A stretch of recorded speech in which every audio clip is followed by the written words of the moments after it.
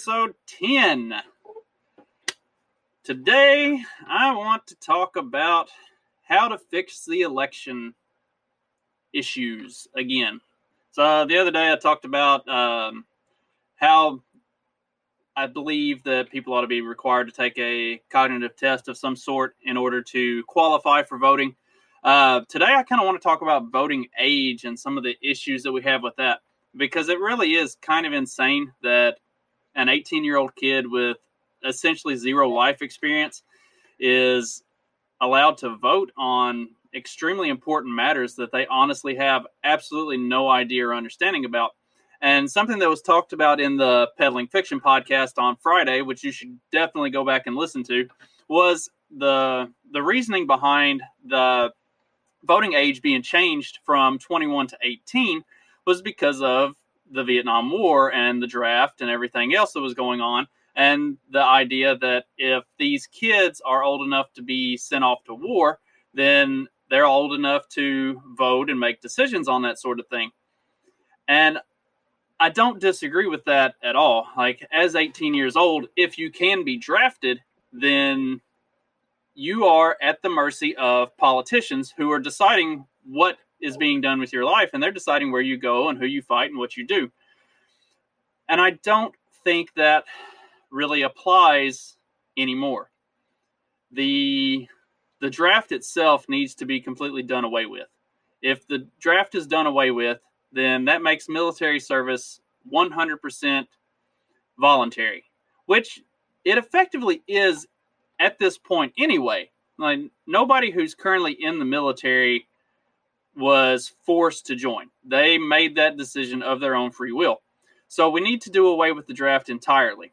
And then at that point, there is no being forced by the government to go to war at 18 years old. If you choose to join the military, that is a personal decision you made. At which point, I don't think it is unfair to say you don't necessarily have the right to vote. You made the decision to join the military. The government is not forcing you to do that. So at that point, it's on your shoulders. And then we can change the voting age back to 21, or honestly, so on Peddling Fiction, Johnny says it should be 35. I think that's a little extreme.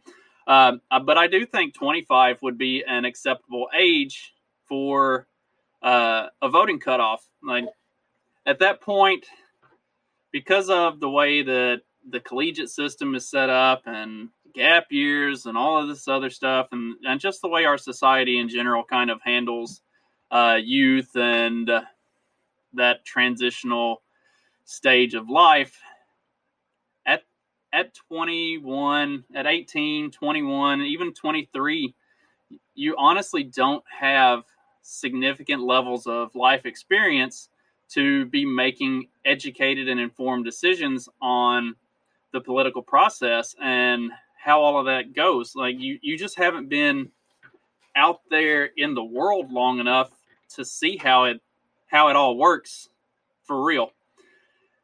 And so, at 25, I think at that point, if you got a bachelor's degree or an associate's or whatever, graduated high school, you've at least had some time to get out in the world, to work, to see how things work, to make a little bit of money, to pay your taxes, and to get pissed off at the government and how much they take from you.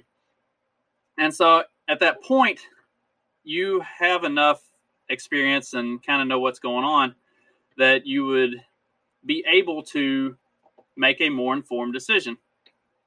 At 18 years old, I didn't know anything about what was going on in the world. Like, I had a very narrow view from the very small part of the world that I grew up in and just seeing the way things work there. I mean, hell, as active as I was within the Republican Party in college and everything, and as much as I felt like I was educated and informed on stuff, I really didn't know what was going on. Even when I was 21, 22 years old and going out and campaigning and everything like that, like, I didn't know what was going on in the world. And we've given kids too much responsibility with the voting thing. Like, if we're not going to be leaving college, leaving university settings, leaving, getting out into the real workforce and actually doing something until 22, 23, 24 years old, we don't have the life experience to be building on that. And then that comes back around to the cognitive test, or, being required to at least make voting a educated process, where it's a willful decision that somebody who is going to vote is going to go in or have it sent to them. Like, if we want to, I'm going to derail just a second, because I don't have any problem with mail-in voting or any of that sort of stuff. I think that's all great stuff. What I don't like is the blanket carpet bombing of mail-in voting. Like, if somebody wants to vote by mail and they think that's the way it ought to be done, or that's the way they want to do it, if they're more comfortable with voting by mail or voting by home by some other method, having somebody from the clerk's office come out and bring them the ballot, or bring a portable voting machine to them and allow them to do it from their front porch or whatever, I have no problem with that. I don't have any qualms about allowing people alternative methods of voting other than going to your polling place and pushing the button there on the machine. But if we're going to do it that way, it needs to be a conscious effort and a request by the voter. If I want to vote by mail, then I should be required to either contact the clerk's office by phone or mail or online or what have you, and say, I don't want to come in. I would like my ballot sent to me. Send me the ballot. I send it back. It shouldn't be and that's what's creating so much controversy with this current election, is all of just the blanket ballots that get sent out to people who didn't request them, to dead people, to people who don't live there anymore. And it just opens it up to too much questionable, what happened? Are these ballots even real? And there's no accountability for it. The voting process has zero accountability. Just like every other function of the government, there is no accountability whatsoever for it. And it's become a joke. And the fact that people can't see the joke and aren't in on the joke it's really tragic that people take this whole process so seriously, because at this point, there's nothing super serious about it. It's all a farce to just keep us under the thumb of the ruling class. So getting back to what I was talking about originally, though, like, we need to do away with the draft entirely. Like, that shouldn't even exist. And then there's no reason for an 18-year-old to be allowed to vote, because they don't have the requisite life experience that's going to qualify them to vote. And then the people who do want to vote should have to pass a test of some sort. Like, I know this much about the politician and the politicians who are running and what their platforms are. I know this much about the different laws and bills and propositions that are on the ballot that need to be discussed, and I can make an informed decision about these things. And as much as that, like, people would say this stuff is voter suppression or whatever, if a person sincerely has an interest in voting, they would not be suppressed by being required to know anything about what they're voting for. That's really all it is I'm suggesting people should have to be educated and informed about what they're going to vote for before they're actually allowed to vote for it. Plain and simple.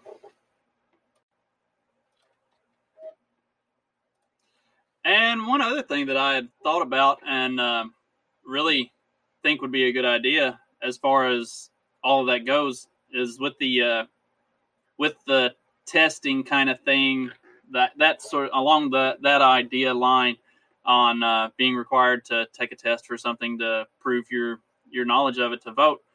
I think any bill or big like form of legislation that's going to be passed on the state level, especially, I think that should require a test as well.